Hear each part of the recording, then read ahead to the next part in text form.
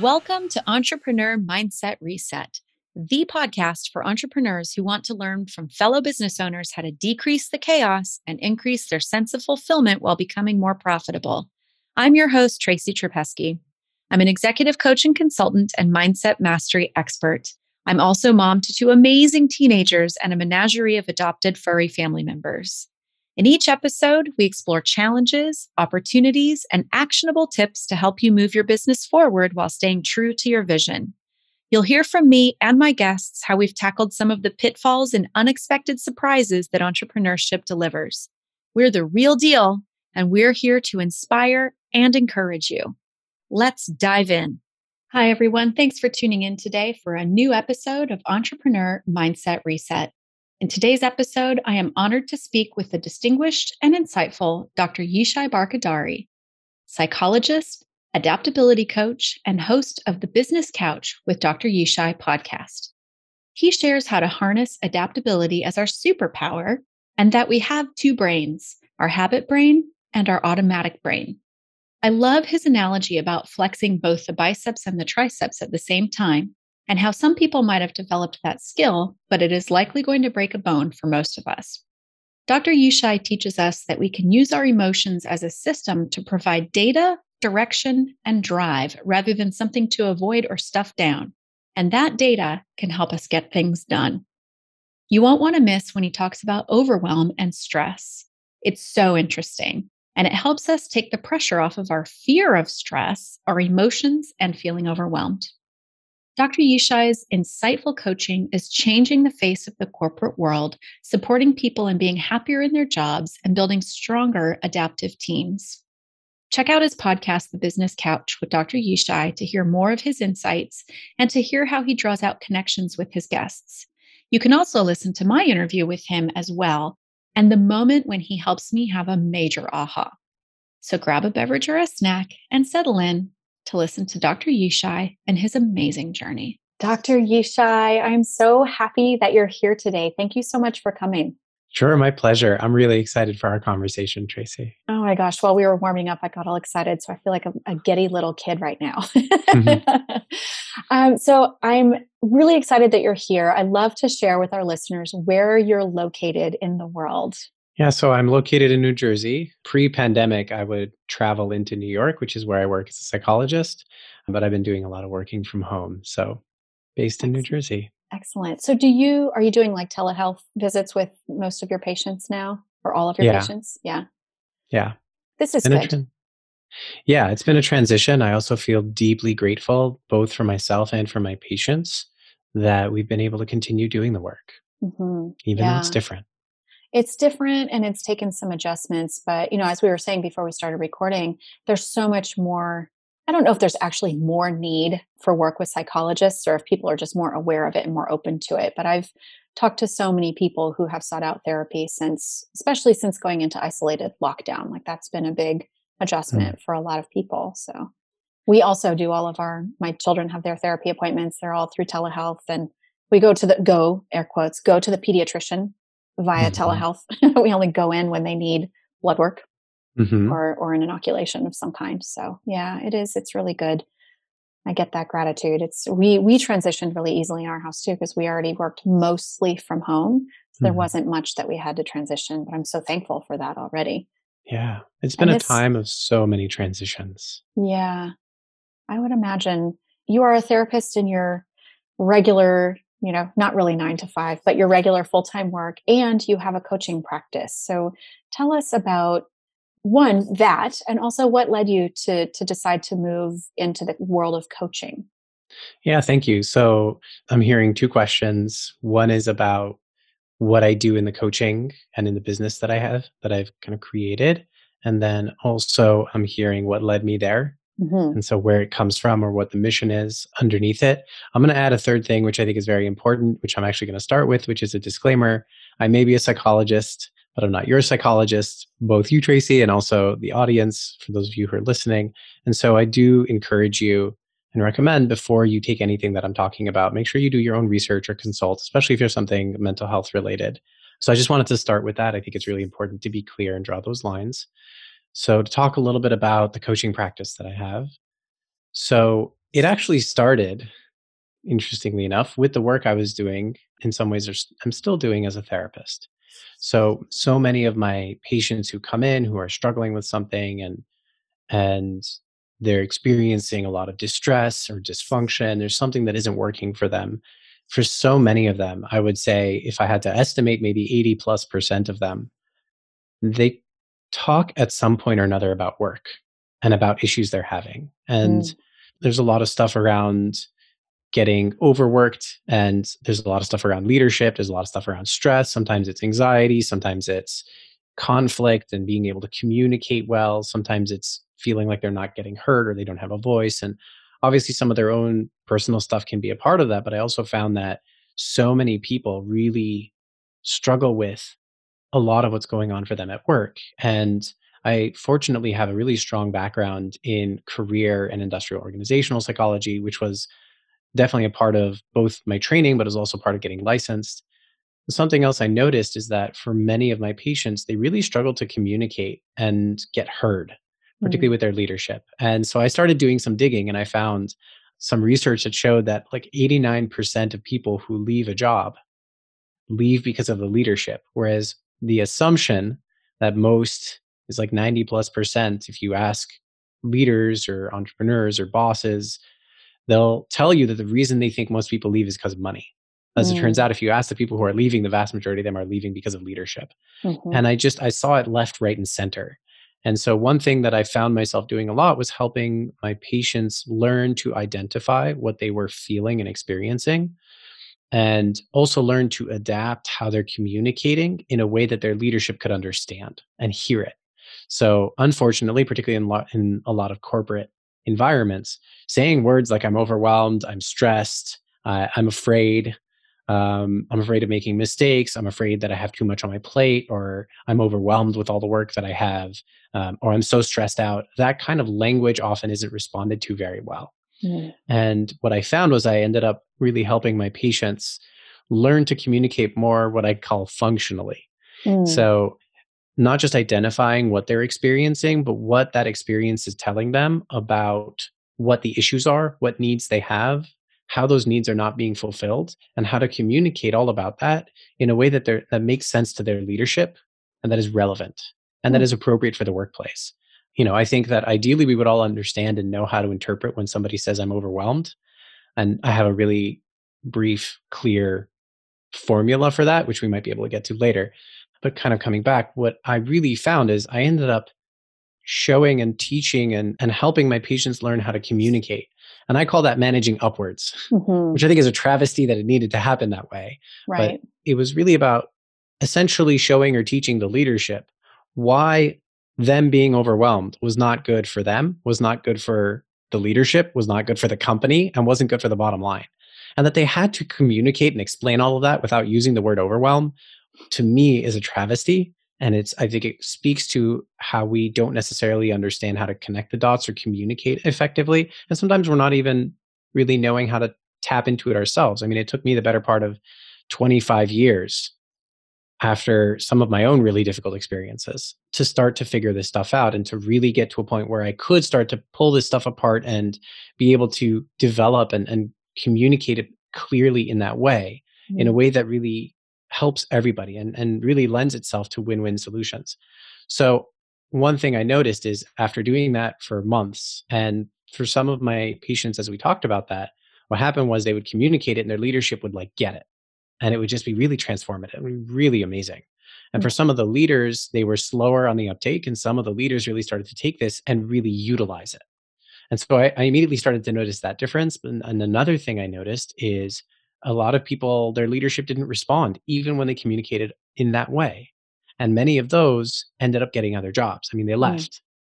And of course, they left because, well, the leadership wasn't really listening when they were communicating about their needs, and in ways that were also really about, they were in the interest not just of themselves but also of the quality of their work, the amount of work they could take on, being able to grow both themselves and also grow the company and what they can handle for the company or take on for the company, and how to also make their leader look good. I mean, they just, mm, all of that, what really wasn't getting addressed.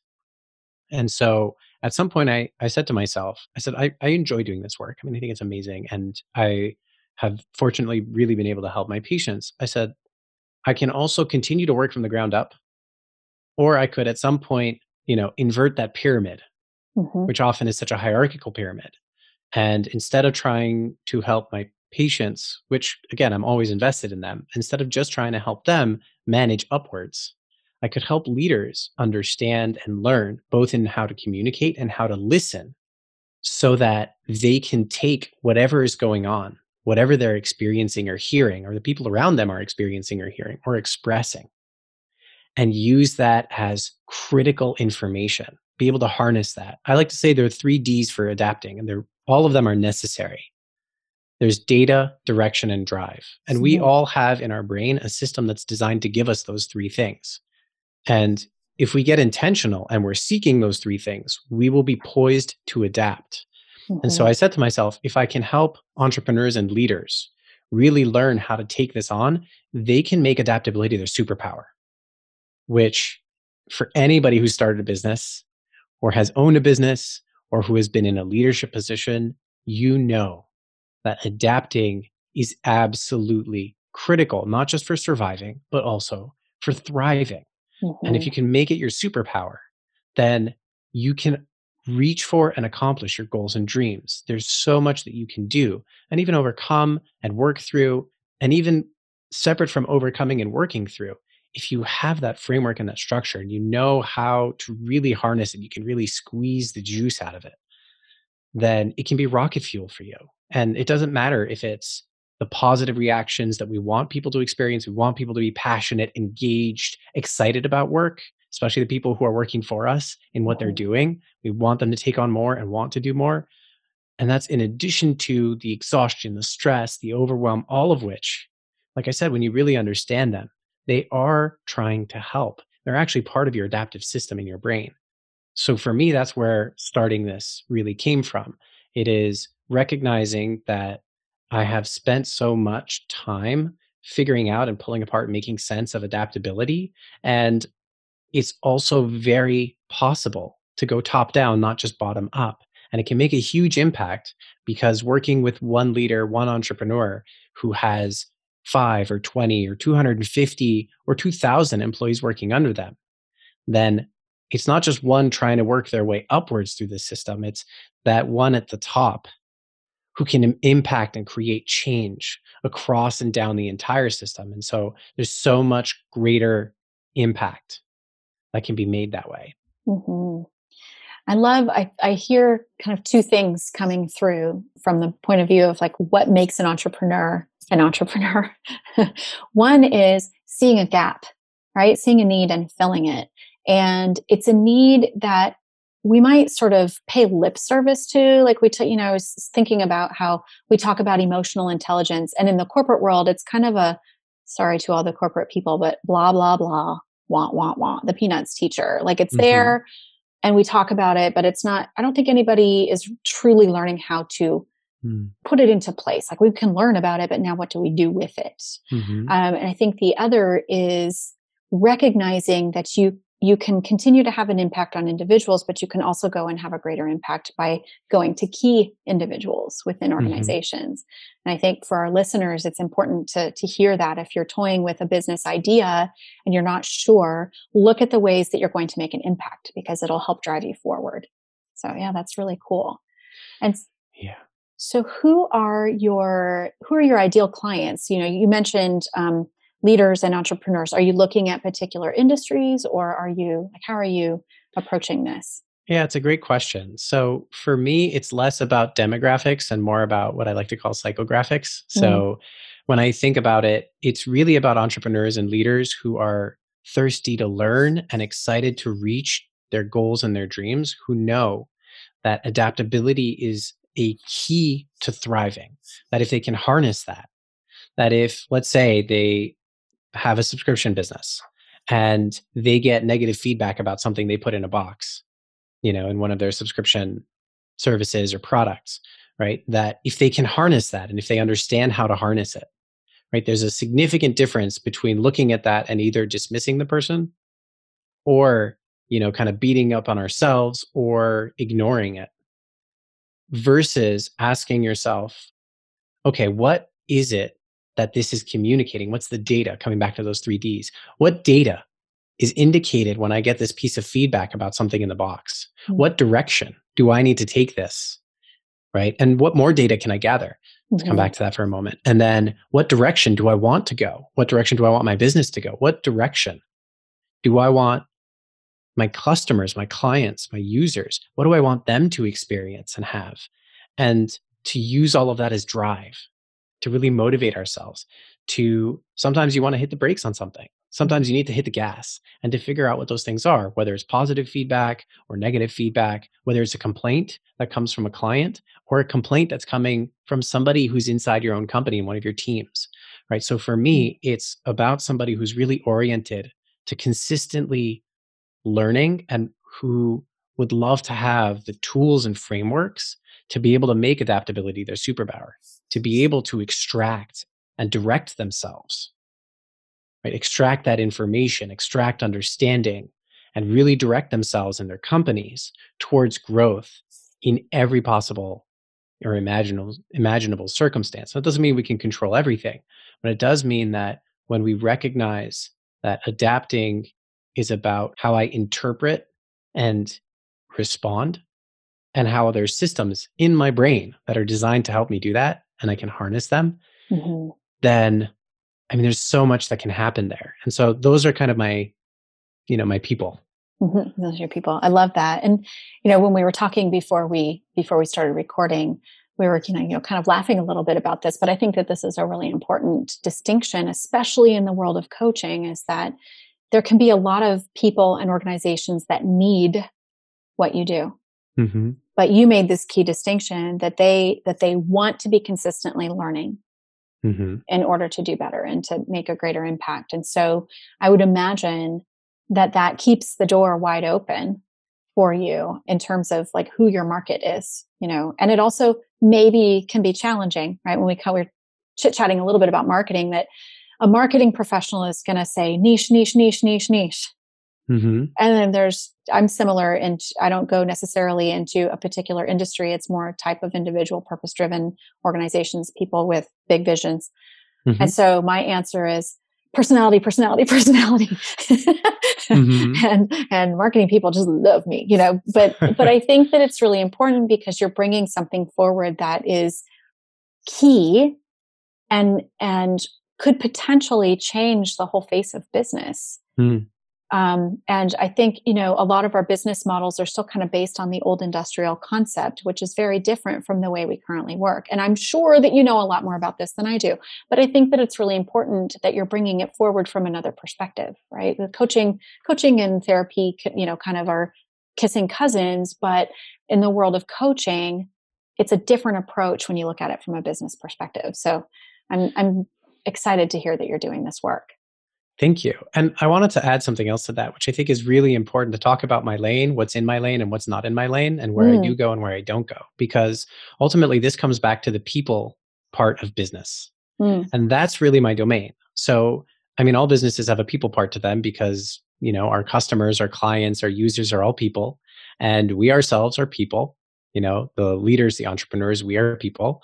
And all our teams are made of people, right? What I don't address and what I don't help with and what I don't solve are problems that are not people problems. So a marketer will tell you that they can help you with your marketing issues, right? Somebody who is in sales might be able to help you with parts of your sales process. I don't address those things, right? I don't fix those pieces of people's businesses, and I don't help them kind of reach for that next level. And I think that really makes a very big difference, because if you want the human side of your business, whether that's for yourself or for your teams, if you want that part of your business to grow, to function optimally, to be smooth, and to all be aligned so that both you and your company and everybody in it are maximally, optimally contributing to the goals and dreams, both of your company and all those people in it, then that's stuff that I work with. But I've had people ask me, how do I price this thing? Or how do I, and I'm like, I don't know. That's outside of my lane, right? Right. Do your market research, hire a marketer, right? Go figure that stuff out. And there are plenty of people, there are coaches, there are marketers, there are Yes. companies, right? That will totally help you with that. And that's not what I do. Really, what I do is Right. the people side of business. And one thing that I talk about, there's actually an episode on my podcast about this. One thing that I found to be woefully lacking and undervalued is listening, Mm. especially in a corporate environment. There's a lot of dictating and there's a lot of telling and there's a lot of determining what people should be doing or even how they should be doing it. And there's a lot less listening and understanding. And the thing about listening is about gathering data Mm. just through our ears from the mouths, and I'll say the fingers because people are typing on their keyboards, right? From what people are doing and experiencing and communicating. Listening is all about that. Why do consultants get paid so much? And what is the first job of a consultant? Their first job is to listen. It's to figure out what is happening, to take a look around and pay close attention. And the reason they get paid so much is because, as it turns out, listening is incredibly valuable. And when we don't do it, then we create more people problems. Mm-hmm. I joke that I listen for a living, right? Therapists don't even have to joke about that, right? I'll, it is the key. There's so much that we can learn. What is the old, I was trying to think of, like, I remember my grandmother used to say it, something like, we have 2 ears and 1 mouth for a reason, something like that. Right. And that always, I think I always heard that as a child when I was talking too much, but I, as an adult, hear it differently, right? Like, yeah, there's so much that we can learn by paying attention, and we can listen, like you're saying, it's through typing too. Listening is like a multi-sensory tool that we have. I listen by observing, by watching people. I'm not a body language expert, but I watch body language and I can pick up a lot of things when I see that in people's eyes and the way they move their bodies and whatnot. So it's something that, it's been a long time since I've worked in the corporate world as an employee, but I do, serve the corporate world. It's something that I observe a lot, that people are just, either there's so much pressure and people are working at a particular pace, or as you said, it's sort of, there's this top-down structure that everything has to be a directive. And so the listening is really missed out on. But the leaders who listen have, I think, the most successful and most loyal and committed teams. So we know this, we can say it, but I love that you're putting it together and bringing it to the leaders and the entrepreneurs of the world who care, not just the ones who need it, the ones who care, and care enough to be willing to change and do the work. And because it is work, right? It's not sunshine and lollipops doing this kind of work. It's self-reflection. It's humble pie, receiving feedback, listening to it. Yeah, in so many ways. I think about it as you were talking about it. I think about it as almost like 3 steps. There's saying it, and then there's really knowing it, and then there's doing it. Yeah. And there's a lot of saying it can involve lip service. I mean, saying by definition is not really listening, right? Right. So there's saying it, which doesn't mean that we really have taken it in. And then there's knowing it. And I mean knowing it in our bones, like really seeing it, hearing it, knowing it. And then there's doing it. And doing it is different even than knowing it. You can know it, but then the act of doing it, there's a lot of skill involved, and it's not something we learn. We don't get trained to do this. And so I find in the coaching that I do that it's often really geared towards that.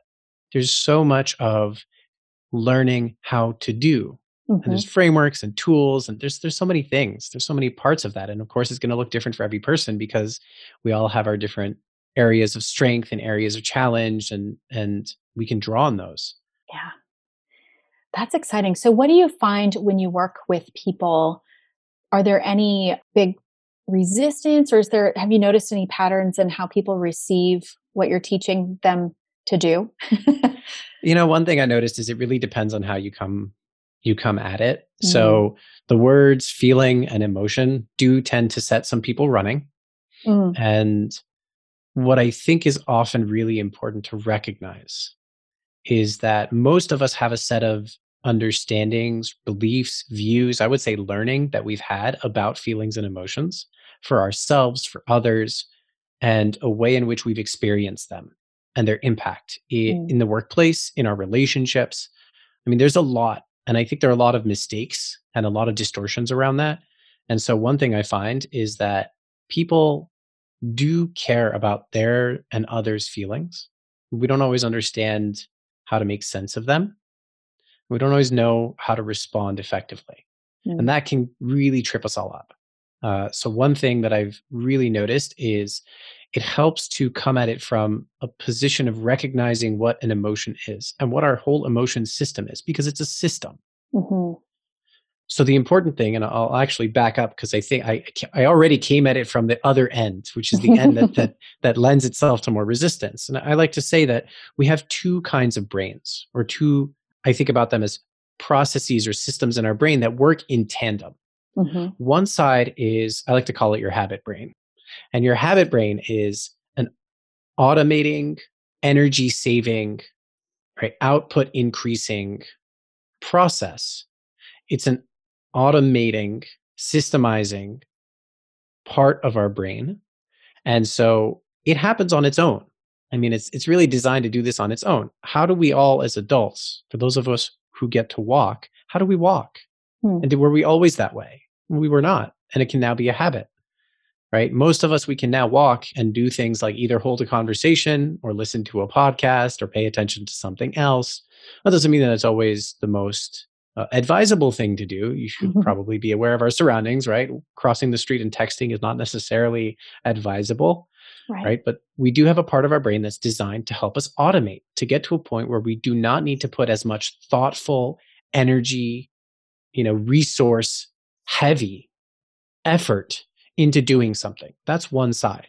And so many people, especially in business, talk about habits, making habits, millionaire habits, billionaire habits, Right. 7 habits of highly effective people. Your And 5 all of, a.m. habits and yeah, right. Morning, Yeah. right? Your morning habits and your evening habits and all of those things. And don't get me wrong, if we didn't have those things, we would not be able to both sit upright in a chair and have a conversation. So Mhm. it is vital. And at the same time, I like to think about them as two muscle groups like your biceps and your triceps. Meaning, every time you want to use one of your muscles, like your bicep, you actually need to loosen up your tricep if you're going to really fully use that bicep, right? And as it turns out, there are only a small number of people on the planet who learn to flex both their bicep and their tricep at the same time. They're generally bodybuilders, and we need to be careful because you can actually break your bones if you try to flex both, especially if they're very strong. Yeah. And I'm sitting here trying it. Well, I mean, aren't we all, right? Yeah. The number, Yeah. I mean, I'm saying it and I'm also doing it. It's just Yeah. not in the Feeling it in your screen, right? body, right? Yeah. So, right, if you're going to do like a bicep curl, Mhm. you're really tightening up that bicep, but your tricep really needs to lengthen. You actually have to relax it. Mhm. And if you're not able to relax it, then forget about it. You can't bring your hand all the way up to your shoulder. You can't Mhm. touch your shoulder, right? So many people focus on that habit generating process, which again is really helpful. I'm not saying we need to ignore it. What I am saying though, it's kind of like going to the gym and only doing curls. And after months, you can do curls with 70-pound weights. But what happens if you try to do a push up? What happens if you try to do, a tricep pull down, your triceps pull downs, right? What happens if you try to use those other muscles? They're not as strong. And that other side, I like to call it your adaptive brain. Your adaptive brain is designed to get you to engage in more effortful, more aware, more analysis, and new action. It's there to actually generate new awareness, new analysis, new action when just plowing ahead in the automatic way is not going to work for you. Another Mhm. analogy I like to use is it's kind of like our habit brain is the gas on the car, the cruise control. So imagine if you had a car and you're driving to the Grand Canyon and it's on cruise control, but there's no steering and there's no brakes. What Mhm. happens? Not good. I mean, you're going off the cliff if you Right. don't Yeah. get to turn or slow down, right? Right. Or stop. So that your habit brain is designed to get you to automate. It allows you to get on that cruise control and not have to worry about exactly what speed am I going? Am I going too fast? Am I going too slow? Do I need to speed up? Do I need to slow down? So that's the habit system, the habit brain. But the adaptive brain, what it's there to do is to get you to recognize this is the 3Ds again. It gives you data. Something has changed. And I need to adjust, adapt, pivot, or change because there's a change. It's like sudden traffic, or it's like a red light, or it's like you get to the Grand Canyon. Well, you need to stop. Yes. Right. Preferably before you get to the edge. I would imagine so, right? Yeah. Absolutely. Right. And so our adaptive brain is designed to get us to recognize when a change is happening or we need a change in order to still meet our needs, to get our goals met, to accomplish our dreams, that we need to make a change because our circumstances have changed or something internal has changed, right? Whether it's internal, external, but that's our adaptive system. And so another word for that adaptive system that actually literally filters through all your perceptions, all the data that's coming in from the rest of the world through your eyes, your ears, your nose, your mouth, your touch sense. All of that data gets filtered through what's called your limbic system, which is also, surprise, surprise, known as your emotional brain. And most of us, again, we don't understand that the fundamental principles of adaptation, data, direction, and drive, are the very same three things that our emotion system is designed to do. Our emotions give us data about ourselves, our needs, our wants, our environment, and whether or not we're going to be able to meet our need. They help us anticipate what's coming up. Am I about to go off the cliff? Do I need to make a turn? Right? What does it mean when I see this red light? And maybe that looks like, there's money bleeding out of my business. Or maybe it looks like my sales are slowing down. Or maybe it looks like there's market shift towards some other technology. Right? So that's the part of your system that's designed to generate that new awareness, new analysis, and new action. Most of us, though, especially with the uncomfortable feelings and emotions, we think that that's the problem. We think the problem is the discomfort. We just want the discomfort to go away. Instead of recognizing it's giving me data, it's actually trying to direct me towards what it is that's important or away from something that could be harmful or damaging. And it's going to give me that drive. Its job is to motivate me. When we experience stress, it's because something needs to get done. So it's directing us towards that thing that needs to get done. And it's driving us. I mean, it's hitting that gas and it might be doing it with a big stick, but it's definitely trying to ensure that something gets done. Right. If we didn't have that data, what would happen? If we didn't have that direction or that drive, would we get anything done? I doubt it. Very, very little. Right. In fact, if you ask people who are procrastinators, and I can raise my hand and count myself sometimes among them. Yeah. Oftentimes it's because I'm actually not listening, paying attention. When stress is there, and on a 0 to 10, it's a 3 or a 5. And I'm like, it can wait. I'm going to just treat it like a 0 or a 1. But then at some point, because our stress has a job and we have a need to adapt or something that we need to get done, that there are consequences if we don't get them done. Well, my stress is going to keep going up because it's going to keep pushing. It's like the firefighter at the door. Well, if it sees a fire, firefighters sees a fire, they are going to start by knocking. But if nobody answers, they're not just going to give up and go away. And neither will your emotions. That's why they're so persistent. So what I find as far as the kind of resistance is, if I start by talking about feelings and emotions, people are like, no, that's kind of like whatever, or woo-woo. Or sometimes they'll say look, I know, I just need to control or manage them. And I'm like, no, you don't need to control or manage them. What you need to do is listen, and you need to know how to listen. What you really need to do is to recognize that their job is to give you data, direction, and drive. And I can teach you the frameworks, the tools, the skills to do that. And if you do, your stress isn't the thing that's getting in your way. Now it's your rocket fuel. Now it's the indicator. Now you can tap into it. And again, sometimes it's really about how we relate to when those emotions are, because as it turns out, our emotion system, again, is very adaptive. It's designed to be adaptive. So guess what? It's going to adapt to however you are or are not responding to it. If you under-respond, guess what? It's going to push harder because it is there to try to help you adapt.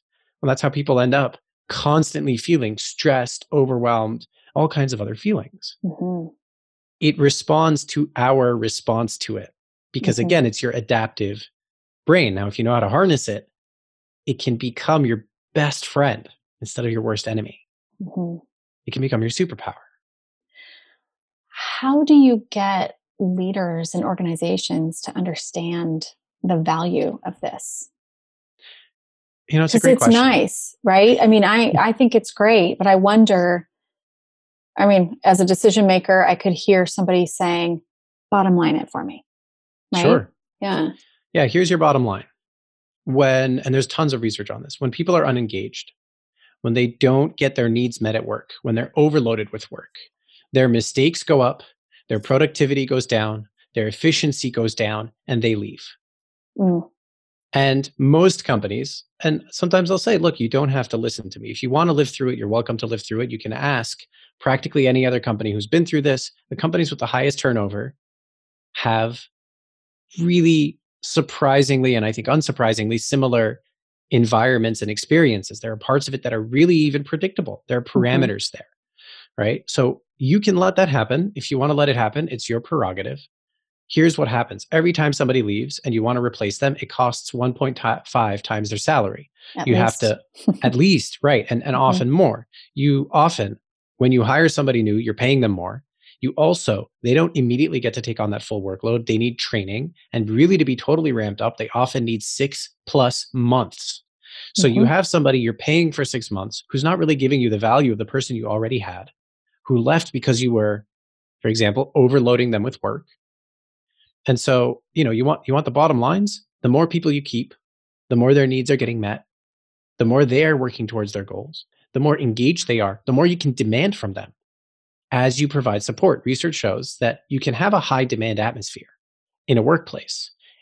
As long as you pair it with high support, those people will be high achieving, your company will grow. The outcomes are it's so much more likely. And engaged employees tend to generate 1.5 to 2 times as much revenue for their companies. So again, it's your choice. I'm not here to convince anybody. Right. I don't But are really you need to waiting for convince them. something in particular to make this decision? Might be the way I would frame that. If you want Waiting to, for something to happen. yeah, I mean, if you want to, sometimes I struggle. There's a bit of me that's like a little back and forth. There's a part of me that says, look, if you want to wait until your churn is 40% and you're bleeding out and you can't get people to do the work and you're getting complaints left and right and you're starting to lose clients, you can wait until that point. And I might sit back and be able to say, I told you so. But I don't want to be in that position. That's the part of me. There's a little part of me that kind of wants to like sit there and smile and say, look, you can wait until that happens, or I told you it was going to happen, or we can look at why. And I don't take any pleasure in that. Right. And that's the other part of me that's conflicted. I don't want them to get to that point. So sometimes it's a struggle. Look, if you want to know, if you want to grow, if you want to build something that reaches towards your goals and dreams and everybody's on board and everybody's getting those things, then we can work on that. It is a resource intensive, energy, time intensive process, like any adaptive brain process is. It is not the habit brain. Right. It is the adaptive brain. And it's designed to get us to have new awareness, new analysis, new action that is going to lend or lead itself to continuing or ensuring we're getting our goals and needs. Right. So I often take the stance of, I will lay this out for you. Here's the story. You're welcome to buy in or not. If you see it and understand it and believe it, let's go. Yeah. If not, I'm not here to convince you. I'm not going to make it change. And honestly, it's an uphill battle. And it's not one that's going to be a win-win for you or me if you really don't see the value in it. Absolutely. This is a really, really important point to drive home also, especially for people who might be new in business, in a service-oriented business, especially.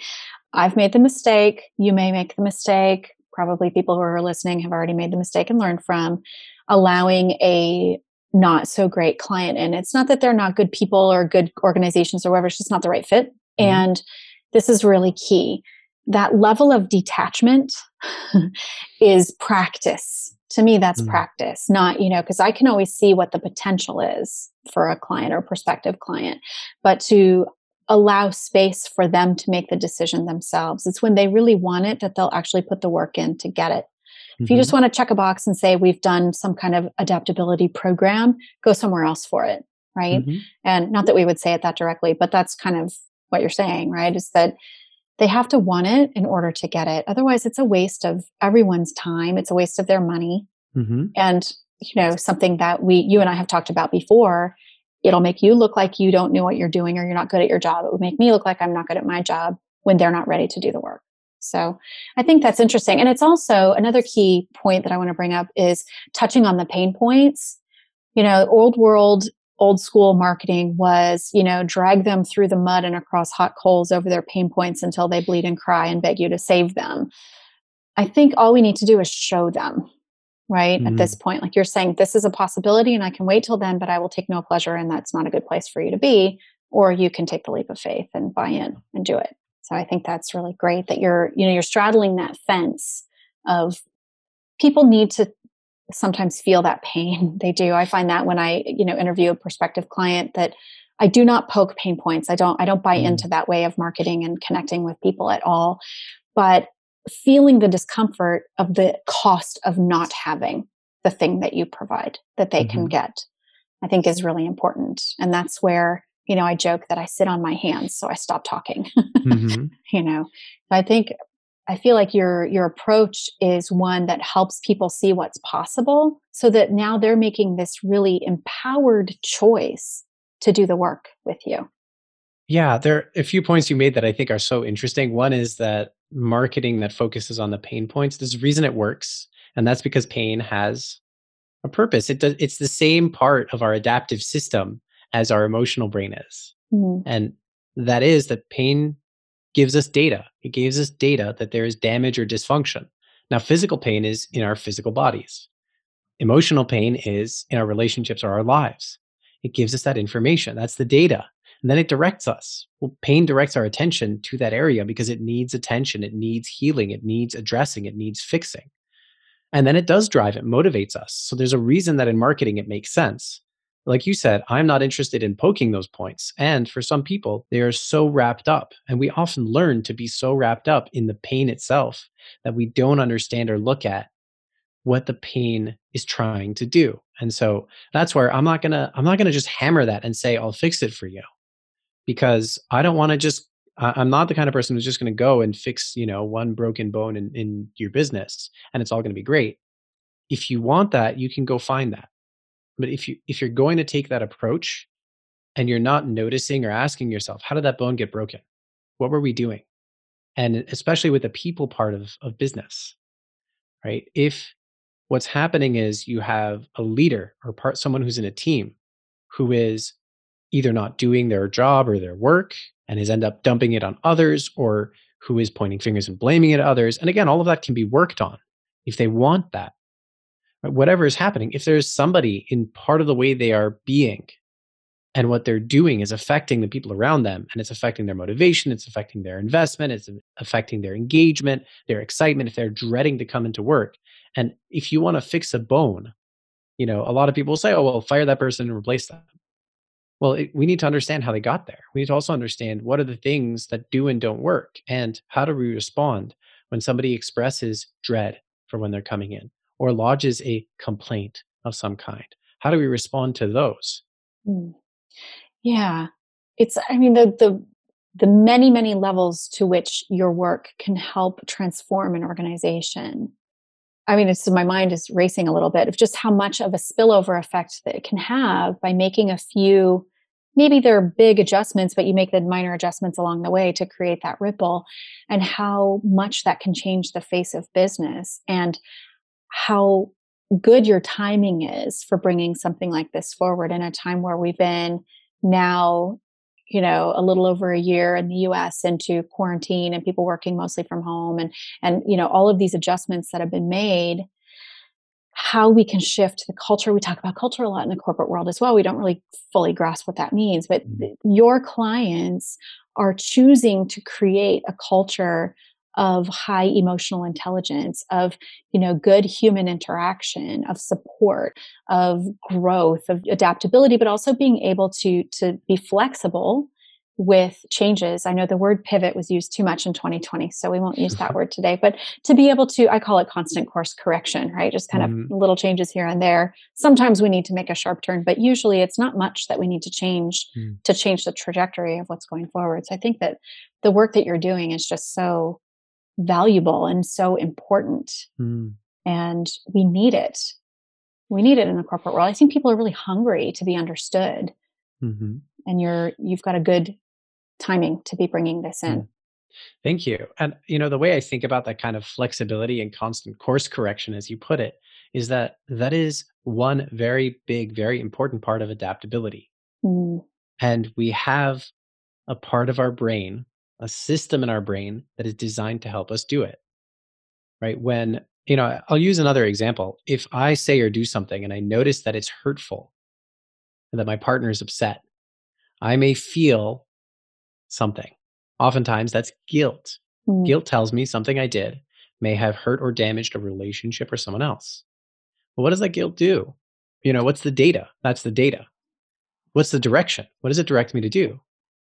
Oftentimes it is to go repair. Maybe that's an mm, apology, right? Effective apologies have multiple components to it and addressing how did it happen, how to make sure it doesn't happen again, right? How do we address that, owning up and accepting responsibility for the piece that's mine, and not taking responsibility for pieces that are not mine. There are all these different parts to it. If we didn't feel guilt, then we wouldn't course correct in our relationships. mm. And so that whole system, and guilt is just one of 30 plus, you can say almost unlimited number of emotions because they have so many gradations. I love to say every emotion has at least 31 flavors, kind of evoking the Baskin Robbins Mhm. um, idea that they show up so flexibly and they're designed to help us be flexible and make those course corrections. That's why they give us data, direction, and drive. Mm, That's also how it so aligns with that adaptability, mhm. which I don't know if you've seen this or heard about this. Adaptability is one of the newer waves. It's actually kind of the like post emotional intelligence wave is now all about adaptability Mm. and adaptability quotient, AQ, and adaptability intelligence and how to increase your adaptability. It's starting to get a lot of talk and a lot of buzz now. As it should. We have a cat that snuck in the room. Mhm. Yeah, and I feel like human nature, we've been asking for it for a long time, and maybe we just didn't know how to ask for it or we didn't know how to address it. And it's really needed, but I'll just drive this home again for our listeners. It's the people who recognize that they need it, but they also want and are willing. That willingness is a huge key. In my Mhm. coaching practice, the willingness has to be there. The need is not enough. It's Mm. not enough to make a fit. It's the willingness to say, all right, I'm going to roll up my sleeves and I'm going to do this thing. And I'm excited to see what happens. I know this is a relatively new business for you. And I have a sense that you're about to blow the lid off of it. Like it's really about to open up wide for you, Mm. especially now that 3 vaccinations are on the market and we're looking at mass, production, and that the likelihood that people are going to be returning in person, but then they might decide that's not the best thing. And I think adaptability is going to be super important for everything, but the emotional piece needs to be met. It reminds me of a book that I read a while ago called The Feminine Revolution. And it talks about feminine characteristics and how a lot of the characteristics are seen as like weaknesses or whatever in the business world. The Mhm. feminine, like we call people skills soft skills. That is a horrible, horrible phrase. I hate that phrase. I don't know what else we could call it. But the point I wanted to drive home is that we sometimes perceive emotions as a form of weakness, right? When I worked in the corporate world, I remember at one point I was feeling kind of overwhelmed, and I told my boss, I'm feeling kind of overwhelmed. This, and this is happening. It's happening all at once, and blah, blah, blah. And he was very understanding, but he said, don't use that word at corporate. Yep. They'll want to fire you. Yeah. And I was like, I'm still getting the work done. Right. So that really touches me. And it's been, 20 years or something since I had that job. And still, I really feel that people really want to be understood.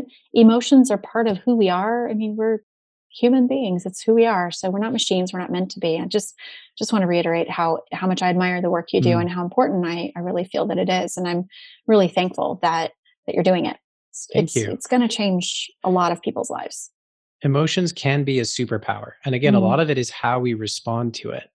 I wanted to, if it's okay, address that overwhelm because I know I mentioned it yes. before. The formula I have for overwhelm is that overwhelm equals when our load is greater than our limit. And that's the Mm, data it provides. The data it provides me is the load, what's currently on my plate or on my shoulders, is mm, bigger, is greater than my limit or my capacity to handle it. Now, what that means then is there are 2 points of intervention there. One is manage, quote unquote, manage, address the load. how much is on our plate. The other side of that is expanding our limits. If you address either side of that equation, then guess what happens to your overwhelm, right? And so that's the data that overwhelm tells us. Now, most people, when they're experiencing overwhelm and when they're trying to address it, it's almost always, in my experience, not always, but it's very frequently acute. And essentially, it's that their load has just continued to expand. Oftentimes, it's because they've tried to expand their limits, usually in ways that aren't that effective. Now, they're eating lunch at their desk, they're taking fewer breaks, they're not taking breaks, they're working late, and that's for people in the corporate space or for leadership. There's so many other ways that it looks. Now they're taking emails, they're not as intentional about taking care of their bodies or their sleep. They're not really caring for themselves in lieu of trying to address all these things. And sometimes they experience it as there are all these fires and I have to put out all the fires. And so oftentimes it's the load that gets all of this attention. And how do I address the load? And how do I manage the load? And how do I reduce the load? And again, it comes back to like creating habits. How do I make habits so that all of this isn't too much? And again, there's a really important piece of that, which is the other side, the limits. Now, when it's acute, yes, you need to address the load. But if you're only ever addressing the load, what you're not doing is expanding your limits. So what's going to keep happening? Well, you're going to keep getting overloaded. And what happens when we are overloaded over time? Well, that's the definition for exhaustion and burnout, because we don't have enough resources to keep it up. It's not sustainable. So to give you an example, what I kind of learned to do and the way I learned to understand and help people understand this is when somebody says they're overwhelmed, what they're telling you is their load is greater than their limits. What you need to do, or what you can do, the areas that you can address are: one, figuring out how to carve out consistent time, because it takes consistent effort and energy to expand limits. Because if you're not doing that, well, then they're going to be in this position again. You don't just take things away from them. You don't just blame them for not having limits, which is like the response that I'm hearing you are getting about corporate responding to overwhelm. Is you get blamed and then they just assume that you're incapable. And then they kind of fire or eliminate you for that. As opposed to saying something like, look, the current workload is not sustainable given the level of training, the level of growth that I've been have had an opportunity to engage in. And this workload is not sustainable in the long term. If it continues, the quality of work that I will be able to output is going to be lower because there's just too much on my plate to be able to do the quality of work that's expected, to give it each the time and energy and effort that it really requires. And also for me to learn and develop in such a way that I can do it all more efficiently, more effectively, so I can take on more over time. Well, how does corporate respond to something like that? I would be willing to bet that they would listen and think, we need to do something about this. And then they might start thinking about other conversations they've had with other people. Well, if they do, right, if they're listening, right, if they're able to listen, then sure, what they're going to get out of it is it's data now, and it can offer them direction, right? It can even drive changes, right? And it's so different. And again, they're saying kind of the same thing, except we just interpret and view them differently. And I think that speaks to beliefs that people have about emotions, their relationship with emotions, which is emotions are woo-woo stuff, that they don't really mean anything. Most people think that emotions, or many people think, and especially in the corporate world, that emotions are just disruptive. They just get in your way, which is, I think, unfortunately, they're also embedded in things like emotional intelligence and in mindfulness. It still views emotions as just being disruptive. Right. Which, from my vantage point, as far as adaptability, it's designed to be disruptive. It is like the brakes or the steering. If you pump the brakes on your car or you turn the wheel, it is disruptive to going with cruise control straight. Right. It's not advisable to try to do both at the same time. It's like trying to, use your bicep and your tricep. You can break the bone if you do that. Right. So of course it's disruptive. It's designed to be, but not unhelpfully disruptive, though for many people it is. And again, I think that comes from how we think and our beliefs and what we've learned, the lessons that we've had around emotions. Most of us don't slow down and pay attention. We don't engage in those 3 Ds. Right. That's great. You're offering the opportunity for people to unlearn things that aren't helpful and to put in place a way to understand people better. Most people really do want to, but haven't found a way to do it. And so we just go default to whatever we've already been doing, even if it's not helpful. Yeah. So that's really cool. Right. That's the knowing it, but not doing it. Right. Exactly. And I think, it's funny. I'll say things like, sometimes I'll have clients who have they've already read all the books that I might recommend, and they've already taken, so many courses and blah, blah, blah. And my take on that is, great. You've intellectualized it. That's fantastic. That means that once you start doing it, it's probably going to be easier because you already know it. That's not always necessarily the case, but I can plant the seed with that, and I can gauge their willingness to start doing. And I, as a coach, when I take trainings or when I work with a coach, I will say up front, I have no concern about your abilities. My biggest concern is about my willingness. And I'm here and I'm willing, but I know a lot of tricks to get around doing. So that's where I'm going to need you to really be watching me. Right. And of course, any coach who's ever coached coaches already knows that. But, but it's, if we can come to a level of even being aware that we're lacking awareness, is a really good starting point. So very cool. Well, where can people find you? So for people who are listening, who might be, working in a situation where maybe you are the decision maker and you want to learn how to do this, or, you have a good relationship with your decision makers in your organization, how could they get in touch with you? Yeah, thanks for asking. So my website, dryishai.com, is a great place, and there's contact information there. There's a little bit more information, so that's something that can be shared as well. If you're interested in the coaching in particular, dryishai.com/coaching. I'll have a little bit more information about that and how to kind of get started on that piece of it. I also, if you're interested in just kind of hearing and learning and understanding more, then you can find me on podcast. I have my own podcast, The Business Couch with Dr. Yishai.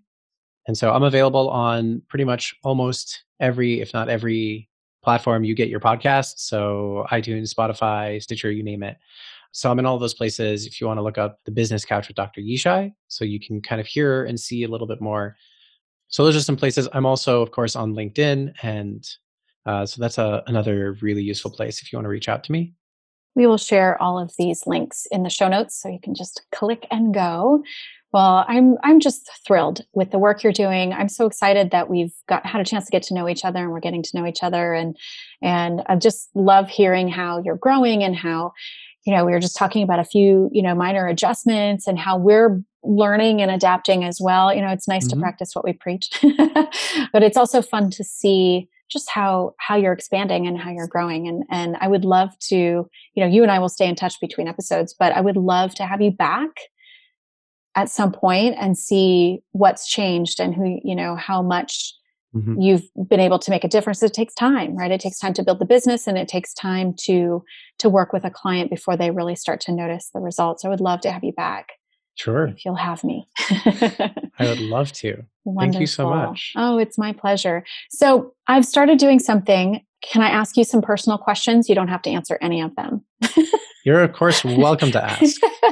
They're silly questions, but I've gotten some feedback where people are like, what I'd like to know? It's just something personal about your guests. So I'm asking questions like, what's your favorite food? Oh, my favorite food is probably nachos. Yeah, nachos. Definitely nachos. What do you like on your nachos? So I make my own sauce, which I really enjoy. Yeah, and then I like to put mozzarella and cheddar. Sometimes other toppings. But do you like it spicy, mild? So that's when I make the sauce, I get to decide how I like to make it. And so sometimes I'll put, based on my mood, and I like to experiment and kind of tinker with my sauce. So I really enjoy it. And sometimes I'll put other stuff like olives or feta, all kinds of other stuff. Yeah. Tortilla chip is a great transporter of cheese and tomato-based things, I think. Yeah. Awesome. Okay. This one you don't also have to answer. I've been giggling a lot at some of the answers I'm getting. Your favorite swear word? Favorite swear word? Or expletive phrase if you're not a cursor. Yeah, I don't know if I have one. So I'll tell you something. I try very often, very much not to swear. Sometimes I will if the context or the relationship seems to be, that it's appropriate or helpful or useful in that moment. But I frequently don't swear. I think what I like to do is to stop and figure out what it is that I'm feeling and why. This is me saying I do the practice that I preach. Right. I love it. So, sometimes I think it's I really appreciate when I just kind of like blurt out my feeling and then I immediately follow it with the 3 Ds and I'm just kind of like delineating them. So, I love it. so That's awesome. yeah, So I don't you know if that's really find, an expletive, but no, well, but it's, it's something that's coming from you. yeah. What's the word? Spontaneously, right? That's just like, Mm, poof, here it is, right? yeah. I think I Yeah. say oops a lot. Do And you? there's like, yeah, when something happens, whether it's me or someone else, like, oops. Oh, that's so funny. I curse, but one of the things I do is I go, ooh. Like it's like, oh, something happened, and then usually another word comes behind it. But Hmm. yeah. Very good. Do you have a favorite like movie or book that you like, or type of movie or book that you like to consume? Yeah, hands down, my favorite movie is Inside Out. Mm. There's like no question whatsoever. Absolutely, hands down. I saw that movie in theaters with my wife, and the movie ended. I turned to my wife and I said, "That's just became number one on the list, like instantly, number one on the list." I've not seen it. I'll have to find it, track it Oh, down. it's on. I think it's on Disney Plus right now. Okay, I'll check it Yeah. out. Very cool. Oh, that's wonderful. Well, I just so appreciate you coming today. I love Hmm. your insights. I take notes when I interview people, but I think I take notes every time you and I talk anyway. So I feel like I've gained a lot, and I'm sure that our listeners are going to really appreciate hearing your insights. And I hope that people who are listening, who are looking for leadership development and support in understanding how to support your team and how to really connect with human beings as a human being, please get in touch with Dr. Yishai. He's just wonderful. So I thank you so much for being here. Yeah, thank you. And I hope that you guys listening really gained a lot today out of it. I mean, that's the mission, is really to help us understand ourselves and others better and to learn how to adapt in ways that are really win-wins for us, for them, for everybody. I mean, if we can create a world where every reaction we have, positive or negative, I like to say there's no such thing as a negative emotion, right? But any positive, whether it's pleasurable or uncomfortable, any reaction we have can contribute to finding and getting our needs met and others' needs met and moving towards our goals and our dreams and other people's goals and dreams, what kind of world would that be? I mean, that's a Mm, world I want to live in. absolutely. Oh my gosh. It would be so much happiness. I love it. Oh, well, thank you so much. Thank you for listening to this episode of Entrepreneur Mindset Reset. If you liked what you heard, be sure to click the subscribe button so you'll never miss a show. Please leave us a review and tell your friends about us so more people can hear the valuable information we share in each episode. We look forward to hearing from you and celebrating your success.